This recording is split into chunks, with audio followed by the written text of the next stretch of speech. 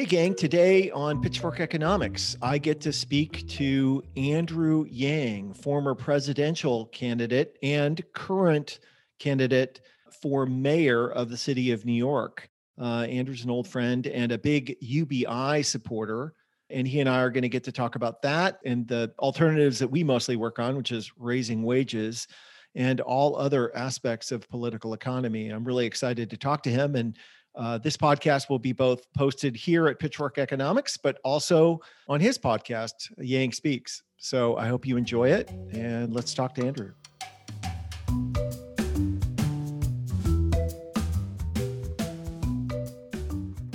It is my pleasure and thrill to welcome to the podcast someone I've been wanting to get on here for a while. Serial entrepreneur, civic activist, founder of Civic Ventures, Pitchfork Economics, rabble-rouser extraordinaire, Nick Hanauer. Nick, welcome. Thank you, Andrew. It's so great to catch up with you. Seriously. So, Nick, I became a fan of yours when you wrote that piece in Politico that I guess ended up kicking off the term Pitchfork Economics, where you were like, hey, FYI, the pitchforks are coming for us. Yes, and they came. And I was like, holy crap, somebody said it. Like, and it had to be someone like you who had incredible business success, had founded and invested in name brand companies. And so at one point you were like, I remember that article so well. You were like, look, guys, I'm in the top 1% and there are only so many pants I can buy. Yeah, no, for sure. And Andrew, when I wrote that article, I'd had a sort of a long-term interest in the issue of inequality that was spurred by this incredibly wonky thing that I know you'll appreciate because you're a little bit of a wonk yourself. Yes. So I got a look at the income shares that had the IRS captures that had gone back a long time. And what I discovered, I got to look at those in 2006 or 7, around then. And what you discovered when you look at those income share numbers was that in 1980, the top 1% of Americans shared about 8% of national income. And the bottom 50% of Americans shared about 18%. That was in 1980. In 2007, the share of income for the top 1% had risen to something like 22 or 23%, while the share of income for the bottom 50% of Americans had fallen from 18% to 12%. And I simply took those numbers and stuck them in a spreadsheet and said, what happens if this happens for another 30 years? And the answer was Armageddon. The problem is that if the income for the top 1% goes from 23 to 45 and the income for the bottom 50% goes from 12 to 6 or 5%, which is where I think the numbers took you, it's really super clear that you're not living in a capitalist democracy anymore. You're living in some sort of feudal police state. Yes.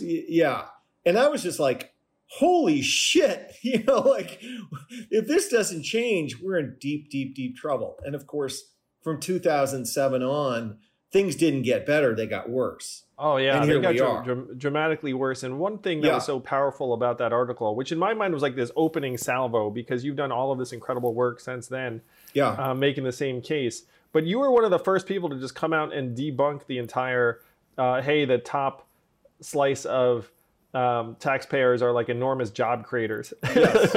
Yeah. And so, at the same time, sort of like you, I got this terrible urge to understand where economics had gone wrong. Because up to that point, the economic profession had been saying that all of the policies that had led to this enormous amount of concentration of wealth at the top were good for everybody. Yep. Right? Like that. Rising tide, lifting all boats. That's right. Like, raising wages kills jobs. Therefore, we shouldn't raise the minimum wage. Rich people are job creators. The more money we have, the more jobs we create.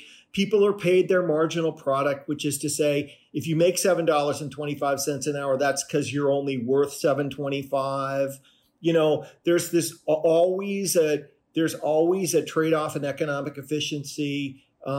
if you increase justice or fairness in human societies. Sort of the canon of neoliberalism, and my intuition was that this was all nonsense, right? Because when you look at neoliberalism for what it is, it effectively amounts to a protection racket for the very rich. If you take neoclassical economics and neoliberalism seriously, there's only one thing that can happen, is that the rich will get richer and everybody else will get poorer. And so, like you, I began a journey to try to essentially figure out where we went wrong and to try to do things that could get us back on track. Yeah. So the big theme for this conversation, and you are the perfect person to have it with, is what the fuck do we do? Yeah. Yeah. Because here you are, you're like a business titan. You have a platform, you make a very clear, rational case, which is correct. You point out some of the flawed ideological defense mechanisms that people have around like the current winner-take-all economy and its extremity. So you come out and you say these things that, and just about everything out of your mouth I've always agreed with. You fight for higher minimum wage in your own city that ends up helping to kick off a movement around the country. But I think you would agree with me, particularly during this pandemic, that the extremity is accelerating and getting worse and not somehow getting any better. And so, and you and I connected on this early on when I decided to run for president. I was like, okay, here's my approach. Here's my plan. Like, let's start giving everyone a certain amount of money to meet their basic needs. And we had some degree of success, but I'm really interested in what the heck you found while you've been pushing these causes through civic ventures and other measures. Like, how the heck can we turn things around? To be clear, the answer to what to do to turn things around is very, very simple.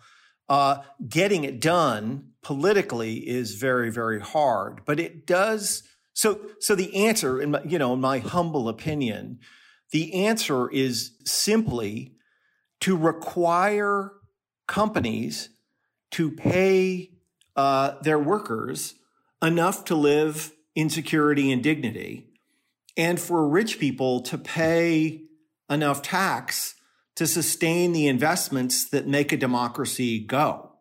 It is not complicated. And the thing that I want to emphasize is that if you take neoclassical economics seriously, then you also believe that all of the policies that you would impose to do these things are these efficiency killing job killers, right? And that, if there's a theme to what I want to say today on this podcast, is that is a lie. That all of that is utter nonsense.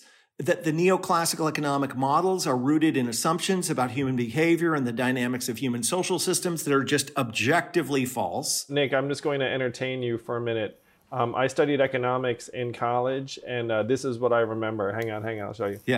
Yeah, exactly. Supply and demand. Yeah. So Andrew's, exactly. Supply and demand. Yeah, exactly. As wages go up, employment must come down. And that, and this is just utter nonsense that believing that. So if you accept the idea that the economy is this closed equilibrium Pareto optimal system, then anything you do to it actually decreases welfare for everybody. But the problem is the economy isn't that kind of system. The invisible hand is not somehow omniscient and omnipotent and making it all happen. No. And if there is an invisible hand, it has to do with cooperation, not competition. But the truth is that claiming that when wages rise, jobs have to fall would be the equivalent of claiming that when plants grow, animals shrink. This is obviously nonsense. It's not the way it works. In fact, when plants grow, so do animals. Yeah, and then plants, right? More food, for sure. Because it's an ecology, and there is an ecological relationship between wages and business growth and hiring. When workers have more money, businesses have more customers and hire more workers. You've had empirical experience with this, obviously, in that you kicked off the $15 an hour minimum wage in Seattle and then got data. So can you tell us about how that movement has gone and grown? And I know it seemed like we were this close to widespread adoption, depending on, you were closer to it than I am in terms of what that what that voting looked like in the Senate, it seemed. Yeah. So, but I just want to emphasize that we've been raising the minimum wage in the United States of America since 1938. We've done it federally 22 times. And in 0 of those cases did jobs go down, unless the country was in recession. We've also raised the minimum wage hundreds of times in cities and states over the last 80 or 90 years. And in 0 of those cases did jobs go down.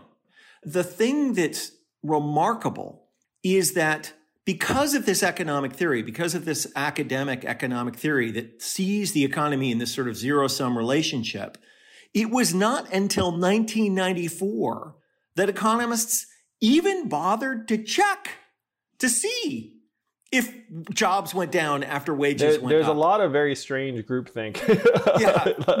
It's just astonishing. And then this marvelous guy named Alan Kruger and his friend David Carr did a study comparing New York to New Jersey, where New Jersey raised wages and New York didn't. Their intent in doing this empirical analysis was to characterize how much raising the minimum wage killed jobs.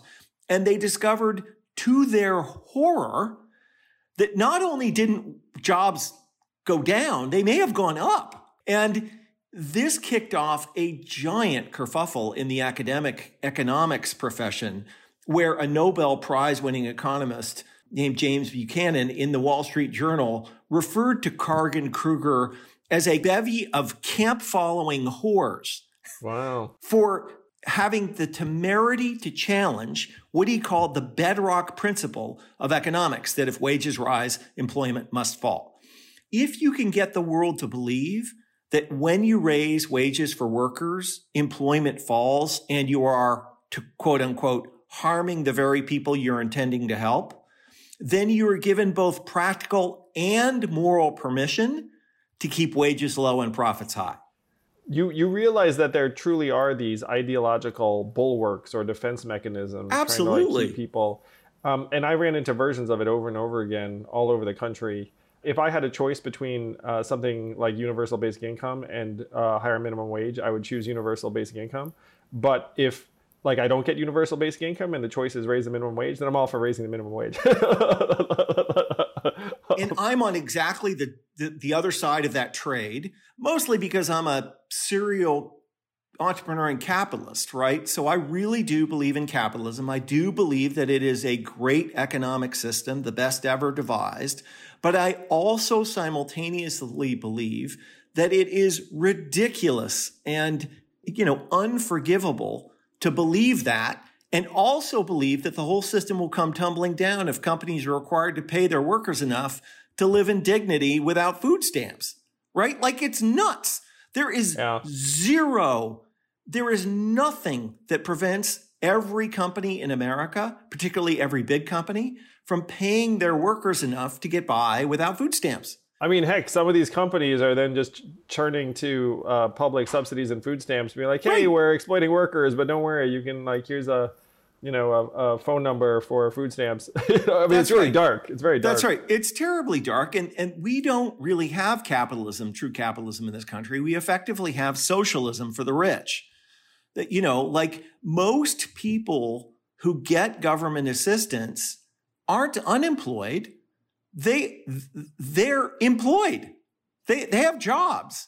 Their employers just don't pay them enough money. And why don't they pay them enough money? Because we collectively have left them off the hook.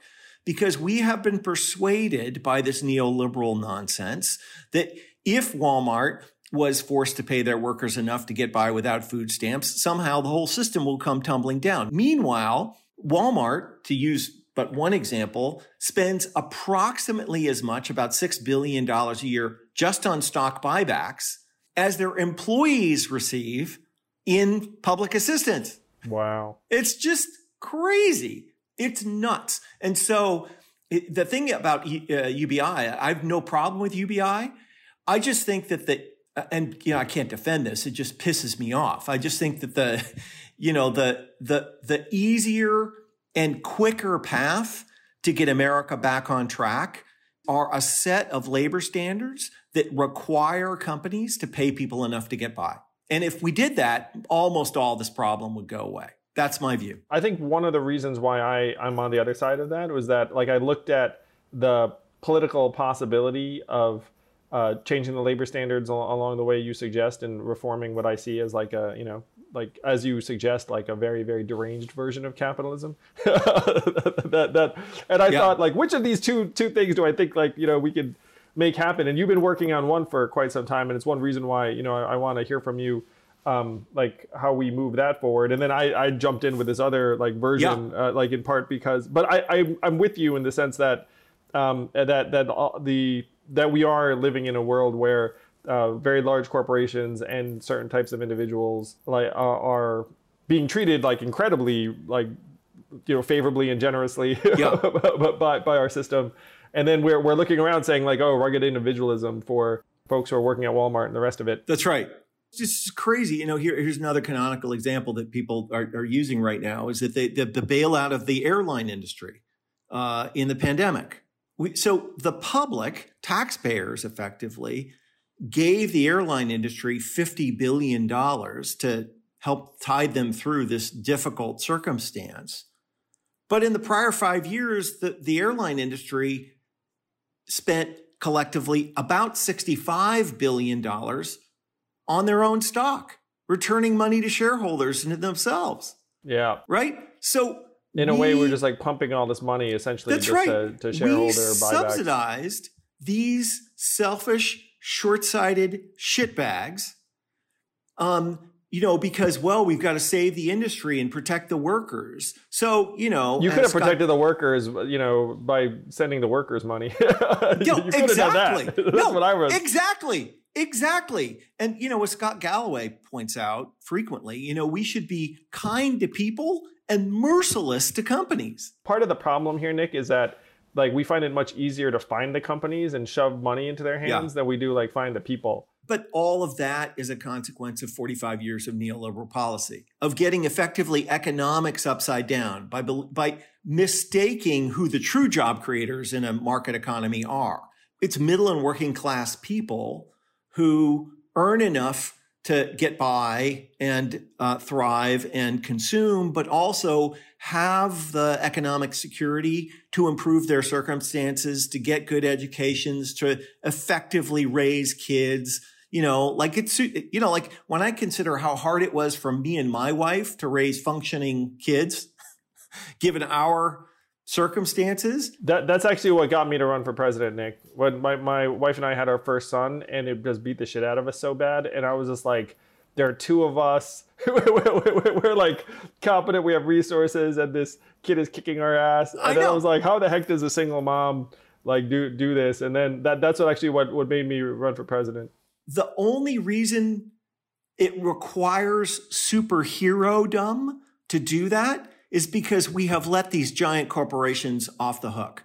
Because if those companies were required to pay those folks enough to live in security with one job, it would be possible. So you're talking about this economic orthodoxy and neoliberalism that I agree there has been some kind of very strange, almost cultish acceptance of certain ideas. Yeah. And you yourself got a philosophy degree, I want to say, at a college, and you did not get an MBA or any of that jazz. Is that correct? Yes, correct. Yeah, and then you had. But I did read all the books, just to be clear. No, don't worry about it. Like, but I'm just suggesting this in part because I feel like you weren't acculturated in a particular way. It's like a lot of the folks that end up just imbibing this stuff, like studied maybe economics in college, maybe they got an MBA at Harvard, maybe they went out there. There's a lot of that. Whereas you were studying. Like Kant and That's right. Like, and I think you're really right. If you go to Harvard Business School or Stanford Business School, they teach you from day one that the only purpose of the corporation is to enrich shareholders. Maybe one of the most destructive ideas in human history. That's right. And for folks listening to the podcast, what's really important to remember about that claim is that it wasn't that Milton Friedman first made that claim in 1972, and it got enshrined into policy and culture and everything else, and certainly corporate behavior. But Milton Friedman was making a much broader claim than it sounds. He didn't just say, he wasn't effectively saying, screw working people. The only thing you have to worry about is enriching yourselves. He made a much broader claim, which is, if you screw working people and only worry about yourselves, that will be good for everyone, including working people. That was the big claim, right? Is that his claim was that by maximizing value for shareholders, the entire society would benefit, including the workers who got screwed. And people bought it. I mean, it's hard to believe, but they bought it. Very pervasive, you know. That's right. It came out of Harvard Business School, and everyone was like, well, like the Harvard people are saying this, so. Yeah, sounds good to me. Will my bonus be better?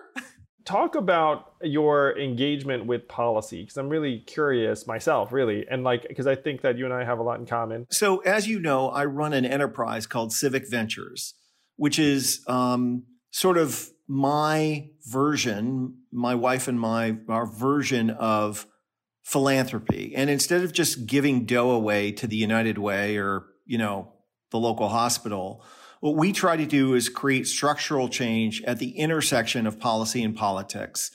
And one of the anchor strategies or assumptions that we make about social change in America is that all important big change starts locally. So whether it was the 8-hour day or marijuana legalization or given what, you pick the big policy, it started in a city or state, established the policy, proved that it worked, then it went bigger. And so what we do is look for transformational opportunities that can catalyze national action, but that we can try first in either our city or state or another. So fun. You're like the Civic Innovation Lab, and you look around and say, all right, we're going to roll out a $15 an hour minimum wage, which you did in Seattle. What year? That was 2013. In 2012, our partners at SEIU had workers go on strike for 15 around the country. And at the same time, we started a campaign to raise the minimum wage to $15 an hour in a small town called SeaTac, just out of Seattle. And so we sort of pioneered the idea, ran the initiative campaign, and won by 60 votes or something like that in this small town. But that effort completely transformed the mayor's race that was happening at the same time in Seattle. And so the guy that was got elected mayor got elected on a platform of raising the minimum wage to 15 in Seattle. And he created a working group that I was part of. There were 20 people, and my colleague David Rolfe co-chaired it. He co-chaired it, and we pushed through 15. I don't know, 90 days later or something like that in Seattle. Wow. Yeah. And then it turned out that Seattle did not slide into the ocean, and it did not rain cats and dogs and stuff like that. It actually did quite well, didn't it? That's right. And then, unemployment fell from 5.9 to 3.9% in the following 2 years. And then it went to San Francisco and then, around the country, which is how social change happens. David and I cooked up this idea for 15 in response to the Obama administration calling for raising the minimum wage to $9 an hour from $7.25. And we were like, if these are our friends, who needs enemies? Wow. Right? I love it. If this is the best the president of the United States can do, we need a new plan. And so just between us chickens, well, I guess it's a podcast, so everybody will know, we never expected to win. So the number 15 sounds like a lot to people, but if the minimum wage had tracked productivity gains, it would be 22 or something like that. And it's crazy if you look at those curves. That's right. And so we knew that 15 was a relatively conservative number on a historical basis. It's actually halfway between the inflation number and the productivity number. But it seems like a very significant leap forward because at the time, But by rights, it should be $25 nationally today. Yes. I mean, and to be clear, Andrew, if it was, we would live in a very different country. Very different. Wouldn't we? Yeah. We would live in a very different country, both economically and politically, because a lot of the economic division that we're experiencing is a consequence of the anger that has been created by the just objective truth of most people getting screwed over the last 40 years, right? And some people lean left and some people lean right, but the anger is totally valid, and we have to deal with it. Well, I love the vision, and one of the reasons why I love it is that it just values people's time at a more appropriate rate. One of the reasons why, like, I'm pro universal basic income relative to other measures is that it values some of the time that right now doesn't get considered as employment. And you know, like, for example, you know, if my wife is at home with our boys, then, you know, like that doesn't count. But, zero in GDP calculation. Yeah, zero in GDP. Zero. But the same principle applies where if you are elevating people's wages, you're just valuing people's time more. Like, one of the 100%. Reasons why I'm pro UBI is like you should just value people's time, like, intrinsically, and like so. But the principle is very similar. It's one reason why when you talk about you know, elevating these things, like I just imagine more human dignity, which there is immediately. So you surprise yourself and win. And then you're like, oh my gosh, like, we're getting this done in Seattle, and then that happens 90 days later. That's right. And then what happens, you know, next? And SEIU drove it super hard and super successfully around the country. Fight for 15. Yeah, that's right. Mary Kay Henry did an extraordinary job in leadership there. CJ Grimes, who ran the National Fight for 15, was amazing, and a bunch of other people who you know, I could mention, but. Then the question, to your point, is, Andrew, what's next, right? Because the minimum wage is like, it's a start, but there's 1,000 things that you can do. And I will tell you, in my opinion, what the second most important thing is that we have been fighting since 2014, I think, is the overtime threshold, speaking of time. So the overtime threshold is the threshold below which if you work for more than 40 hours a week, they have to pay you time and a half. And in the day, like when we used to have a thriving middle class 40 years ago, that threshold covered not just 100% of hourly workers, but it also covered 62% of salaried workers, which means that effectively it covered almost everybody except the big bosses. Okay?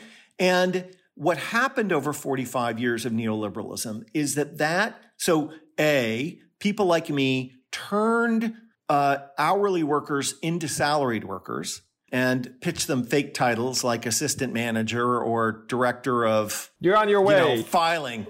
Yes. And you get a business card.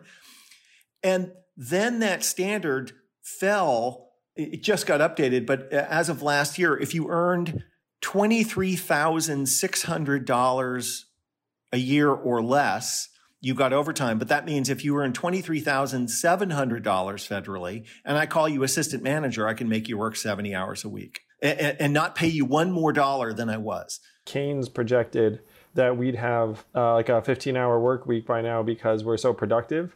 And then he got the productivity number right, but our work week has just gotten longer and longer because of some of the things you're describing. Because someone's like, oh, you're there, and like work just kind of expands. Yes, it does. It does. And because people like me employing other people had this enormous incentive to turn 3 40-hour-a-week jobs into 2 60-hour-a-week jobs, right? As if I don't have any limit on how hard I can press people to work, then what I want to do is get 2 people to work as much as 3 used to and pocket the difference, right?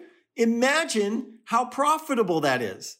Imagine how profitable that is to have 1,000 people working 40 hours a week. And then presto magico, now you have 650 people working 60 hours a week for the same price. I remember one of the things that expanded the work week, and this is going to date me a little bit, but whatever, was BlackBerries. Like, as soon as you had a BlackBerry, then people could get you anytime. And then obviously that morphed into smartphones, and people can get people anytime. And now the work week goes on forever. but one of the reasons the work week goes on forever is that all those people with BlackBerries were not protected by this labor standard. Because in the day, you couldn't get people to work at home. They'd be like, well, now you have to pay me overtime. So is the plan to have the overtime threshold applied to salaried workers as well as wage workers? Well, it is presently applied to salaried workers at $32,000 a year, which effectively is almost no salaried workers. But again, using this theory of local first change, in Washington state last year, we pushed through the nation's highest overtime threshold. I believe it is. Tell us more. And at full implementation, it will be at about $83,000. So what we are presently doing is putting pressure on the Department of Labor and the Biden administration to either enact a law or change the labor standard so that if you earn $83,000 a year or less, you are automatically entitled to overtime, pay it time and a half if you work more than 40 hours a week. This would be transformative, and I will say it would be a job creator in many, many contexts, because someone would look up and say, wait a minute, I'm going to have to pay my workers overtime because right now they're working 55 hours a week, and that's time and a half. So how about I go employ like another set of people to try and keep everyone at 40?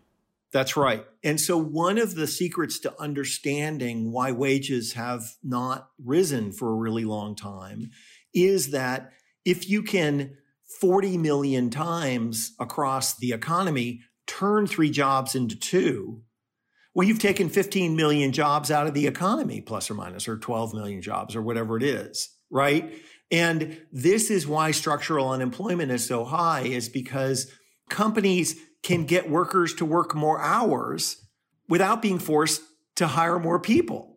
And so everybody's just on this treadmill. So when you say that you launched this initiative in Washington state, what does that process look like? On this particular policy change, we didn't have to pass an initiative. We simply had to persuade the Labor Department to change the standard. So in the state of Washington, wow. In the state of Washington. So it took us about a year of strategizing, organizing, and political pressure and sort of narrative in the press. But the last time we raised the minimum wage in the state of Washington, we did it via initiative. Among other things that my team does is we run all the gun violence politics in the state. We stood up an organization called the Alliance for Gun Responsibility, and we have now passed 4 statewide initiatives and probably 25 laws to make the state safer from gun violence. But to pass an initiative, you need to write the law. You need to get the attorney general to essentially say it's okay and to assign it a ballot title. And then you need to collect about 350,000 signatures. And then you need to win the campaign. You know, Civic Ventures is a team of 9 political professionals that are absolutely world class at doing all of those things.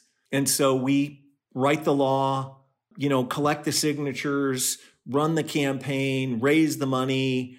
So awesome. And then do it again. So you got a version of this passed in Washington state where the overtime threshold changed. And what year was that?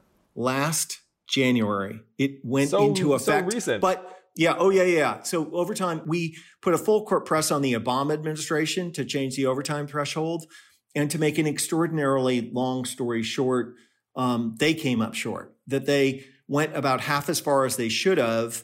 And they did it at the very last minute of the second term. And and they didn't fully implement it. And soon as the Republicans came into power, they killed it. The Obama White House issued a report on the automation of labor, and they literally issued it. It was something like December 29th, 2016, or whatever. It was like last day in office. They sent out a report being like, and you're screwed. Yeah, the report was very frightening. The report was like, and we're going to automate away 83% of jobs that where people get paid $20 or less at present. And it was like, turn the lights out. See ya. Yeah, so that was one of my experiences where I was like, whoa, it's like dropped this bomb of a report, on their way out of the office. So that stinks that obviously after Trump takes office, they're not going to adopt those changes. it has not gone all the way to 83. It takes 4 years more. I think, it's a phase-in thing in Washington State, as it probably should be everywhere, just to give people a chance to accommodate it. But now we're driving hard to try to get the administration to adopt that standard nationally. Wow. So is this a Marty Walsh thing, or is this a Joe Biden thing, or who's on this one? Both. I mean, it's the Marty Walsh. I mean, we're talking to the folks who work for Marty Walsh in the Labor Department, but we're also circulating the idea of actually passing this legislatively. Between you and me, if I was Biden, I would want to try to pass this legislatively, because just politically and economically, there is no policy that is available to Democrats that more directly benefits middle-class people. Do you know what I mean? Like, the minimum wage is fantastic. This would be a big deal for a lot of people. But it would be a huge transformative deal for tens of millions of Americans, many of whom voted for Donald Trump in the last election, right? Okay, Nick. So so what is the catchy name for this measure? Well, it's overtime. And I guess what you're saying to me is that's a really crappy, not very catchy name. Well, so I know. I mean, I am suggesting that, Nick, which I'm admitting. Because right now I'm like, let's champion overtime before people are like, what is that? Though I understand how incredibly transformative it would be positively. But wait, I've got it. All right. Fight for 40. Fight for 40. That's a good, you know what? That's pretty goddamn good. That's not bad, right? Because Fight for 15 was very, very successful and alliterative. And like, you hear it. So if you say Fight for 40. A Star is Born. I think it's pretty good. It's pretty good, right? Because you hear it and you're like Fight for 40. You're like, $40 an hour? It's like, no, 40 hours a week. And then you're like, oh shit, 40 hours a week. Then it's like, and if you're working for more than that, then you should get paid overtime. And everyone will be like, hell yeah, fight for 40, Nick. I think that is absolutely terrific. More to come. On all the little buttons, we're going to have a little asterisk and say, bye, Andrew Yang. No. No credit necessary. Just freaking, as long as it happens, I'll be very, very glad. And one of the most encouraging things going is the Biden administration's, and I think the Democratic Party's acknowledgement generally that this is a time for bold action. Yeah, that's been what my conversations with them have also indicated. Like, they need to deliver the goods to people. They have a window of time where the government has to demonstrate that it can actually improve things. Shit. Yeah, totally. Yeah, and so the time is ripe for, I think, a much more constructive dialogue about this particular thing. But anyway, I mean, there's 1,000 little things. One of the things that, and I'm not sure how you feel about this, but one of my little bugaboos is non-competes. If you're earning $65,000 a year and hanging on by your fingernails, the last thing you're going to do is go to war with a lawyer over whether your non-compete is enforceable. And until recently, places like Jimmy John's were forcing people who made sandwiches for $7 an hour into signing non-competes too. But the thing about non-competes is it's just a way to move power from individuals to corporations.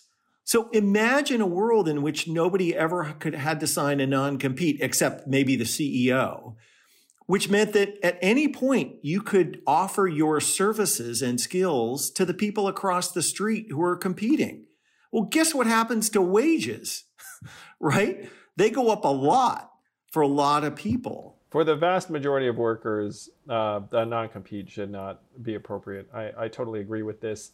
So keep going. We've got those three, because I personally think the Fight for 40 is something that we really should be driving hard, because that would be a game changer, would create millions of jobs around the country, I'm thinking, or would see a lot more money go into people's hands. 100%. It's so benign. Like, most people looking up would be like, Sure.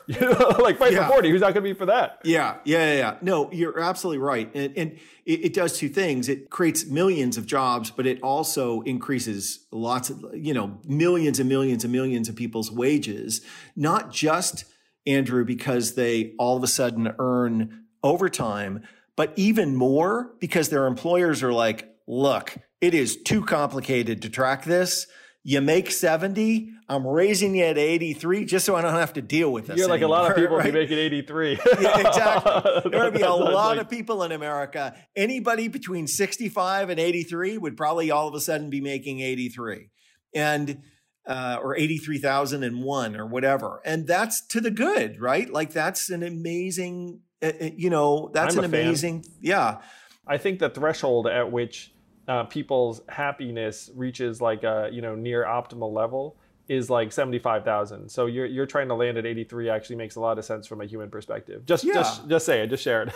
Yeah, but as you know, Andrew, there's so many things that we have to do to get the country back on track. We have to find a way to properly tax the very wealthy and use that money to make investments in the country. We have to pay people fairly, and we have to get we have to reform our democracy and make sure that this insane amount of voter suppression that the right is engaging in right now is headed off at the pass. It's super embarrassing.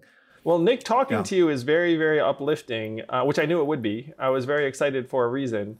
If someone wants to follow you, support your work, hear your thoughts. You have written a couple of books, but your podcast is Pitchfork Economics. Like, how else can someone keep track of you and lend a hand to Civic Ventures or anything you're doing? Yeah, well, I mean, Civic Ventures is, on the internet. I'm at Nick Hanauer on Twitter. If you're interested in a sometimes profane I